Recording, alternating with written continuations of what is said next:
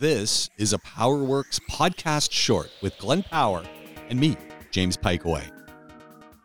The process of... And nothing against Umramul, by the way. Oh, no, it's just, I mean, same, Alcuza's known for garages, and it'd be the same, you could have the same thing here. You couldn't say it about anywhere else because we don't really have garages anywhere else, do we? But, I mean, the process of vehicle arriving and vehicle leaving sounds quite simple.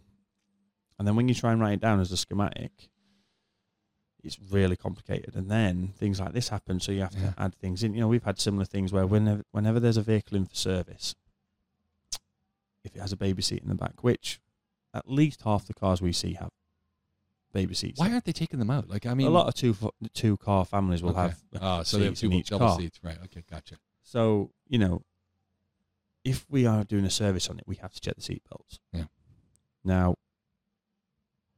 strangely, and I don't know if this has changed in the last 10 years since I've been in the UK, but on an MOT, if there was a baby seat in there, and on a service, this was our standards for service as well at VW, we weren't allowed to undo the seatbelt and check it. Now, this is obviously before ISOFIX.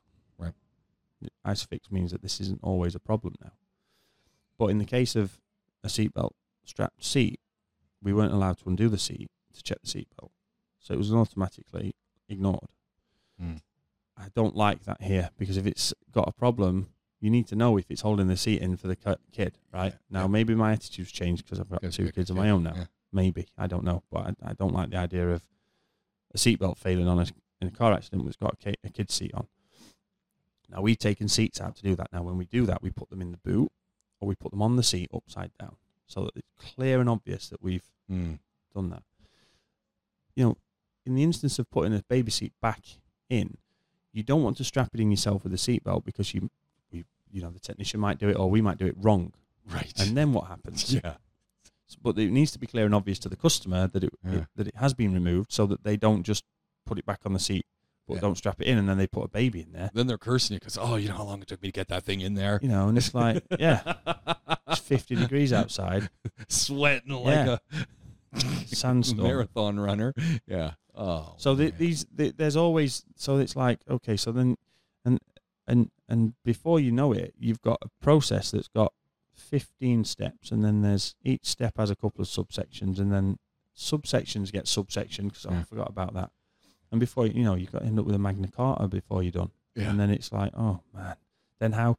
It's okay for me because I've been sat in front of a screen or with a pen and paper preferably and worked it all out, and I get it because I'm working through it in my head, and then I pass it over to DJ, and he's just like, what is this? Where have you got that from? What do you mean? Why is the technician checking his temperature every 3 minutes? What are you doing?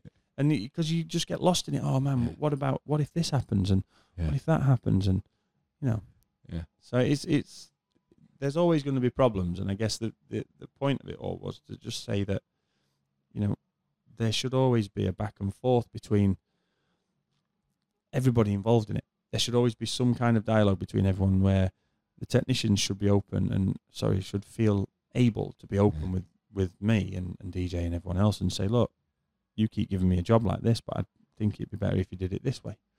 And that, from being a technician, I know for a fact the best ideas tend to come from them because they're the ones doing the work. Yeah.